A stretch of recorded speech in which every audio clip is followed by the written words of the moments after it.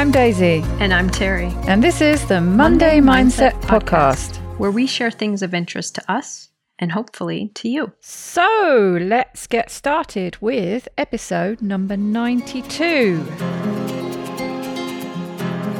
And this week it's Terry's turn to share something of interest. What have you been listening to this week, Terry?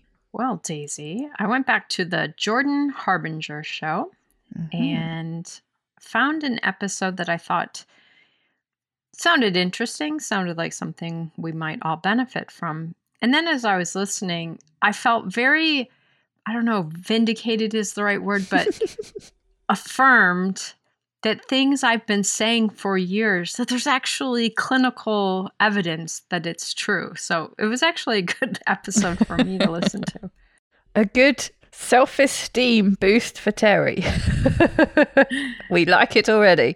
So this was episode number 614, Shawn Achor, Leveraging the Happiness Advantage. And I thought, okay, we all could use some talk about happiness. Let's see. Before I even listened to the episode, I then went and watched his TED Talk. He's the author of several books. He has a TED Talk. And his TED Talk was not one that I took a lot away from, but it was so entertaining. Like, it was such a well-done TED Talk. So if people have time, I definitely would recommend that.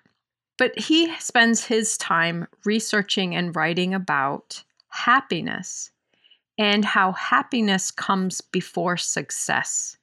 And so often in our cultures nowadays, we are kind of led to believe that we will be happy when we have success, and that's actually not true. We will be more successful when we have happiness. Makes sense. And so this goes back to the whole idea of positive thinking, finding joy, and choosing to be happy. And I know that that's something that so many of us struggle with, that it doesn't feel like a choice. So I thought, again, this would be an interesting podcast. So throughout the podcast, he talks about different research he's done, different studies with major companies. He works like with the NFL, the National Football League, all these places. I'm not going to remember where he did which study, but they're just interesting studies.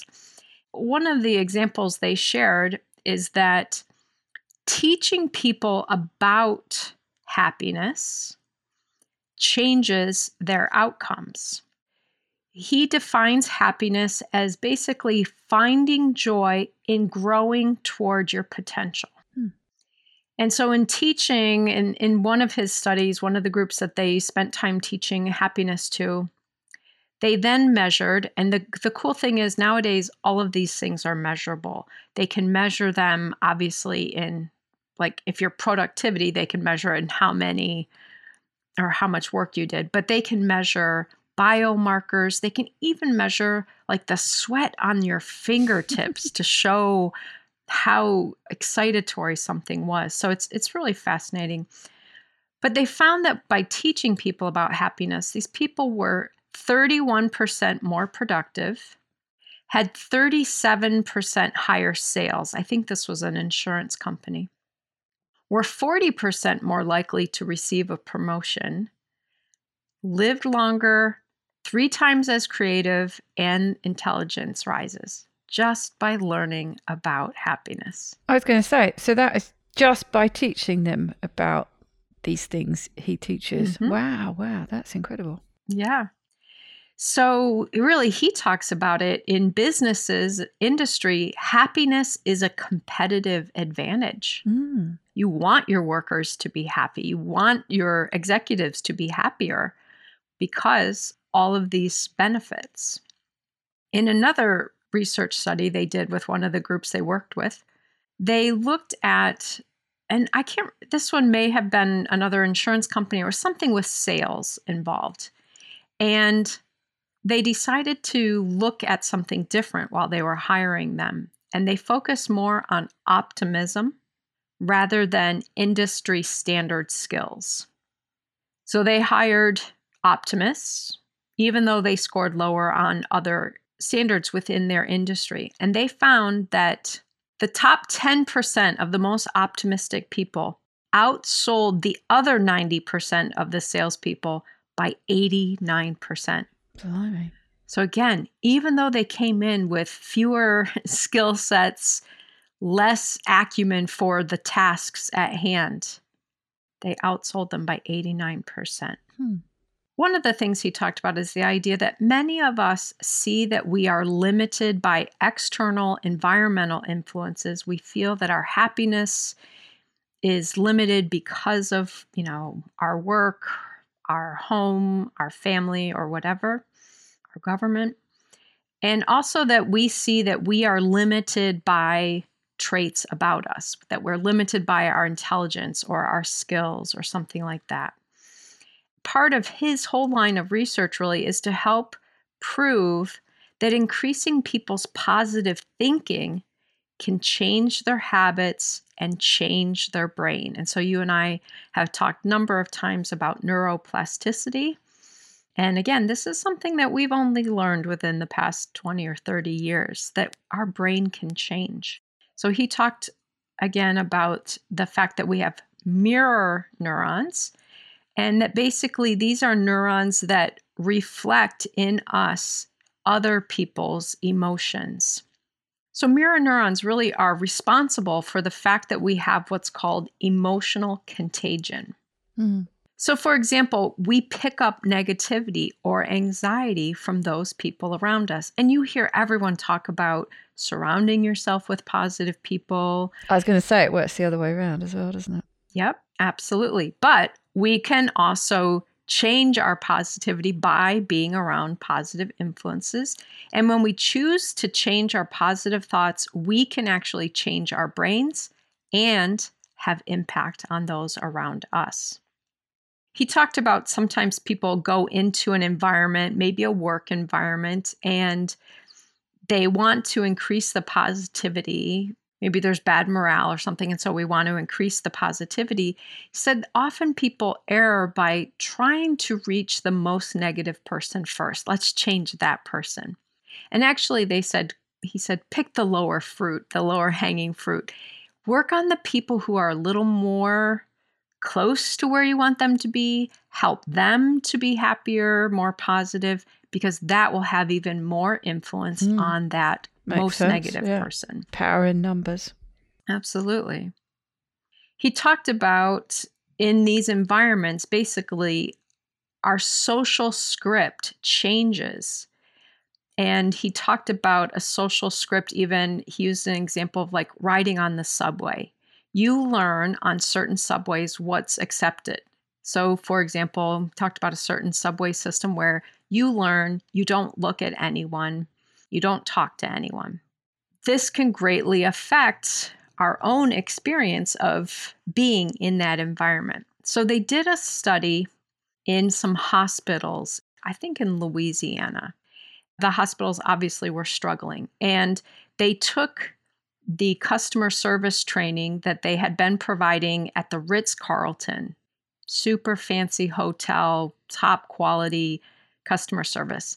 And they took this training and taught it to the people working in the hospital. And just one piece of it really, and they called it the 10-5 way.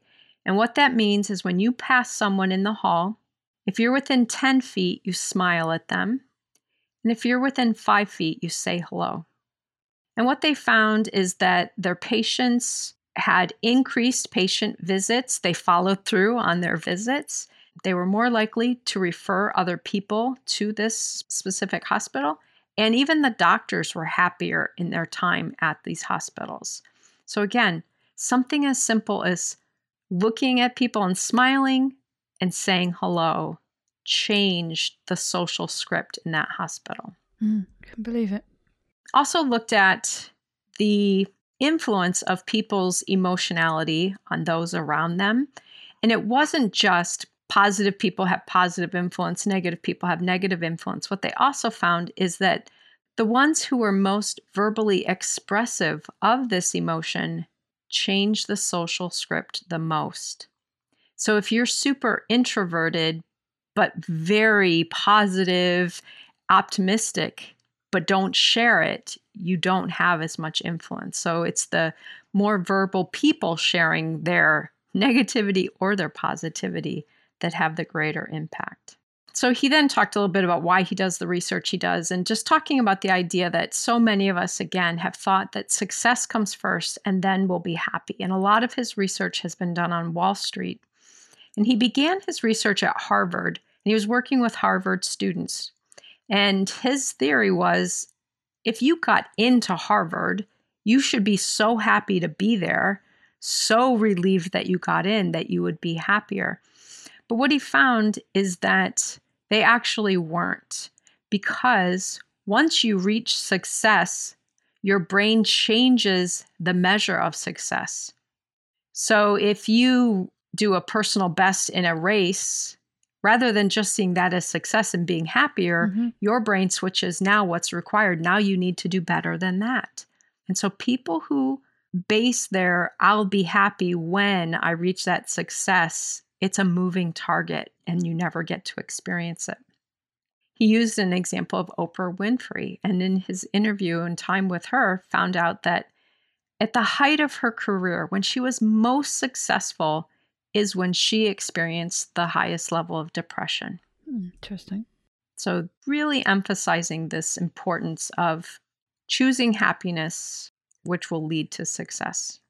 They found that if people work towards success for the rest of their life, their happiness flatlines.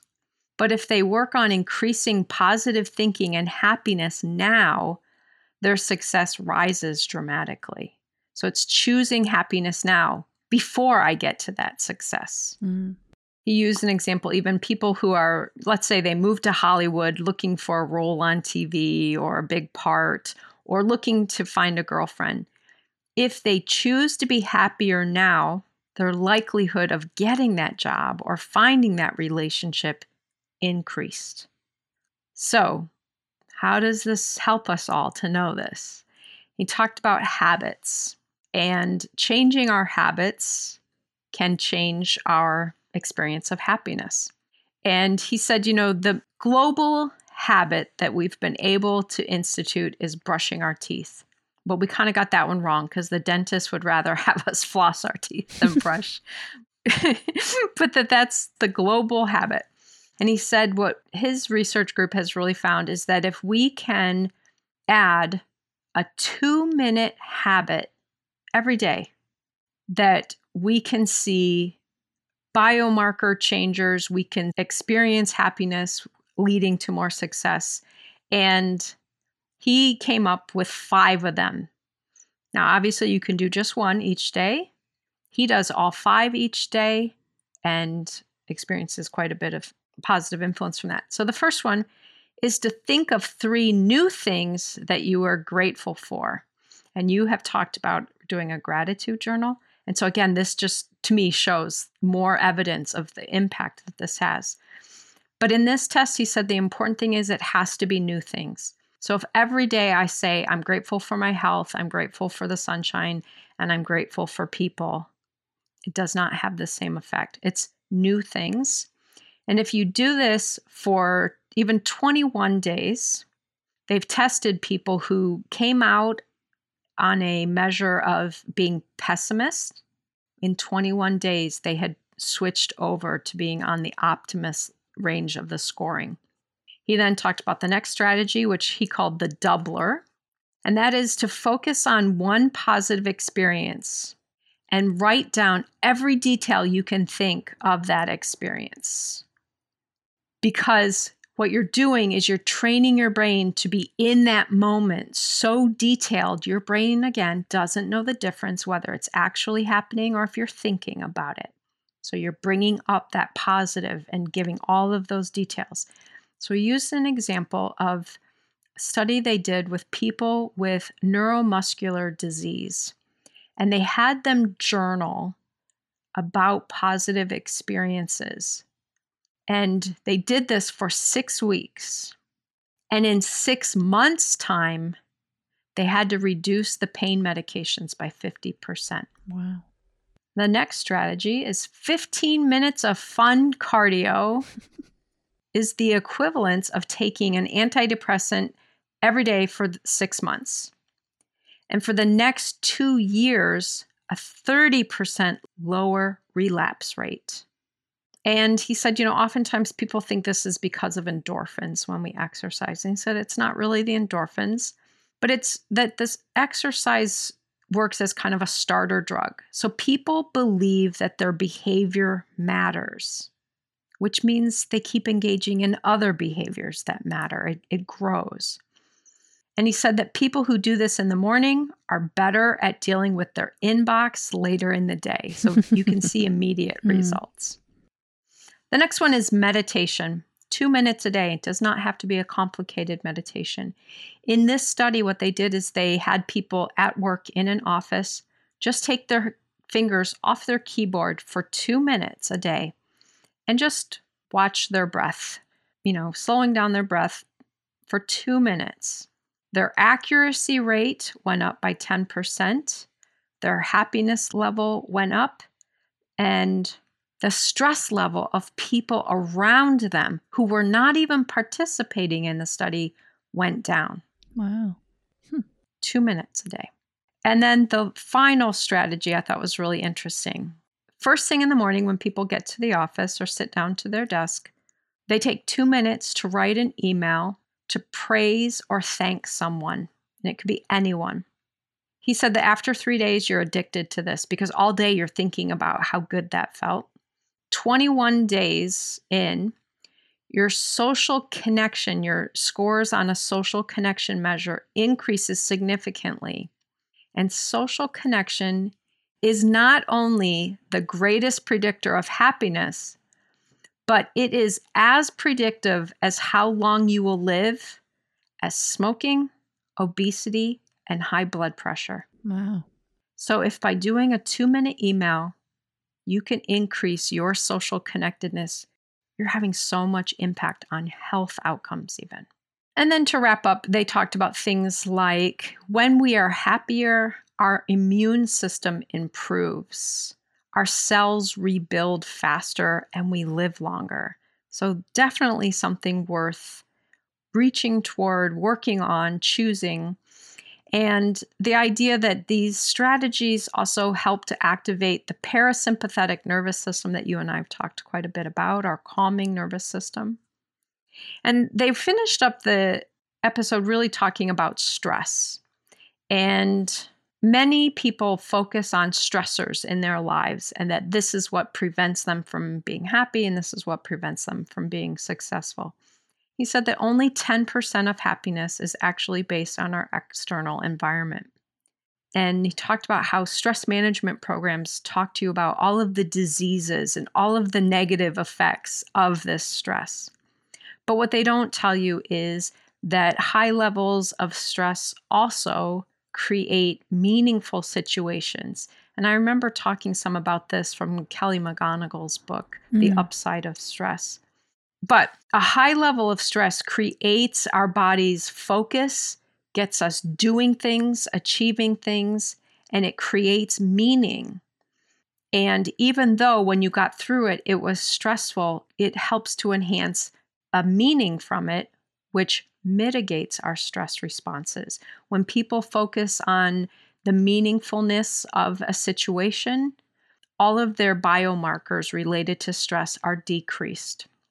And those who actually perceive the stressful situation as something that can enhance their lives have a 23% drop in negative health consequences.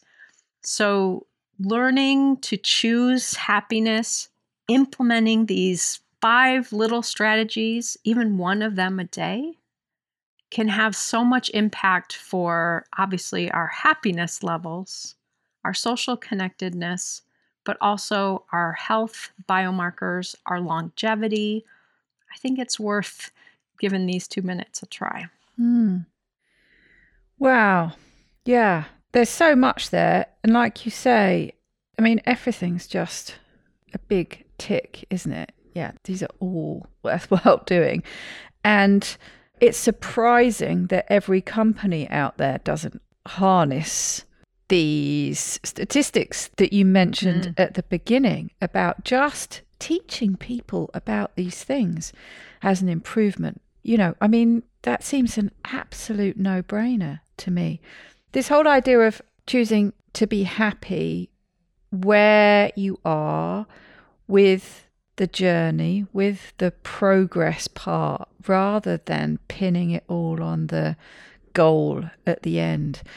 It made me think of, and I think it was when, I'm struggling to remember how the example came up, but I think it was when they were doing these happiness studies in the UK. You know, there are all these statistics about particularly certain groups of people, more elderly people, being lonely and unhappy. And I think, you know, what potentially we could do about this. But one of the stories that came out of it, which very much supports what you're saying, was some chap, I think in India. I think he had a taxi service, something like a little tuk-tuk or something like that.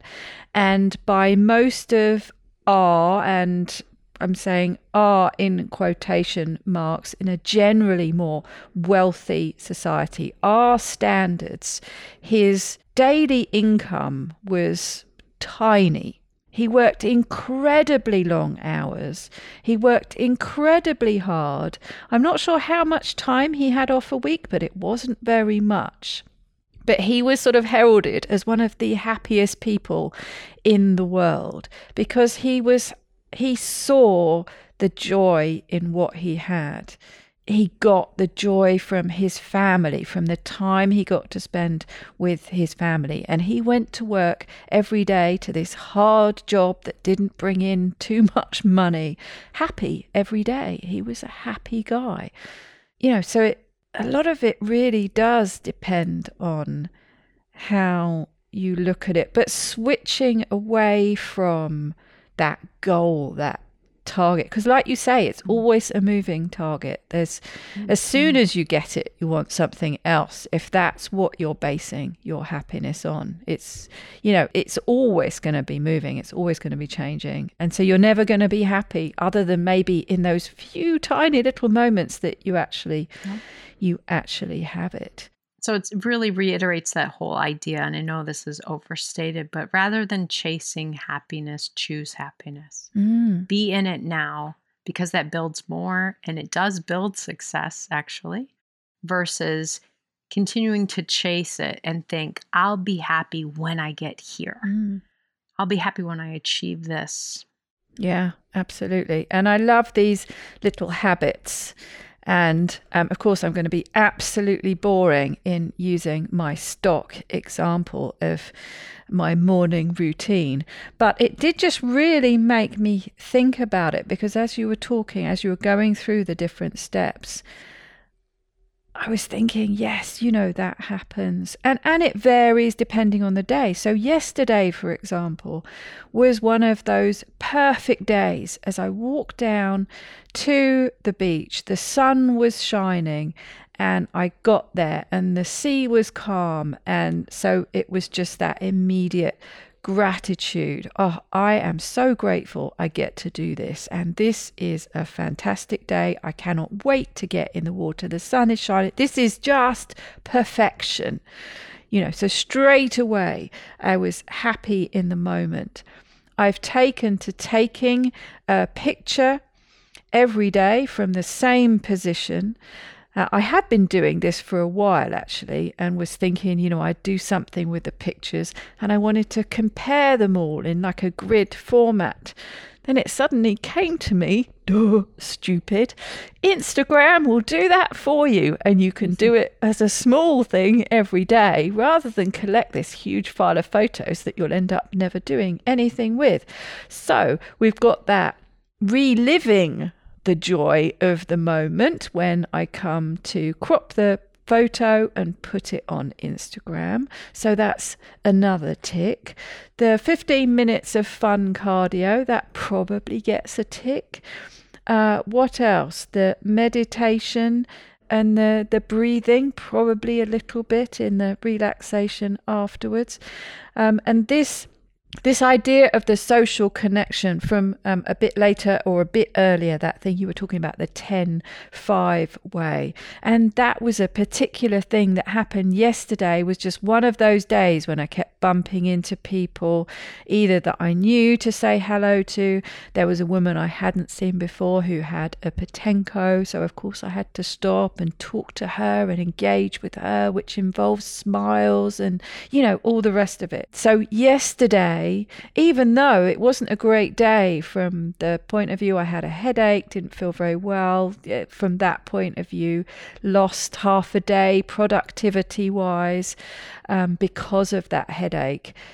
That day felt really good compared to this day, which it wasn't bad at all, but had a different experience in the morning. The sun wasn't shining, it wasn't quite as perfect. You see what I mean? It's just a subtle shift makes such a difference, but always just looking for that, especially I think that gratitude and looking for things to be grateful for. And I really liked that, having to look for new things as well, because it's more and more challenging. But this is what I found the first time I did that gratitude journal challenge, was that it does change you, especially if you start off a little bit as a pessimistic type person. It does change you because you have to start looking for the things to write in your journal at the end of the day or the beginning of the next day, whatever it is. It trains you to start looking, so that automatically reframes how you're viewing the world, because you're looking for those things to be grateful for. So yes, all these things make sense. Perfect. And he actually does recommend with that strategy that you do it at night, because it helps your brain in how it then processes your memories from the day. Good point. You've already kind of set up a filing system of positive things that you're looking at. Not that it's not a positive thing to do if you do it in the morning, but there's some added benefit to doing it at night for how it helps the brain arrange your memories. And talk about a perfect, quick and easy thing to do while you're brushing your teeth. Think of 3 new things that you're grateful for in that short period of time where you're brushing your teeth before you go to bed. You go to bed with that uplifted frame of mind. Absolutely. Perfect. I love it. I will definitely be implementing even more of these things. Great. Again, I feel some validation. Once again, for my daily routine. There we go. So I shall keep doing more of that, but add a few things on. Very good. Thank you for sharing. Love it. And I hope everyone at home will take some of these things and run with them too. Because like you say, who doesn't want to leverage that happiness advantage? Absolutely. Have a great week, everybody. Have a very happy week.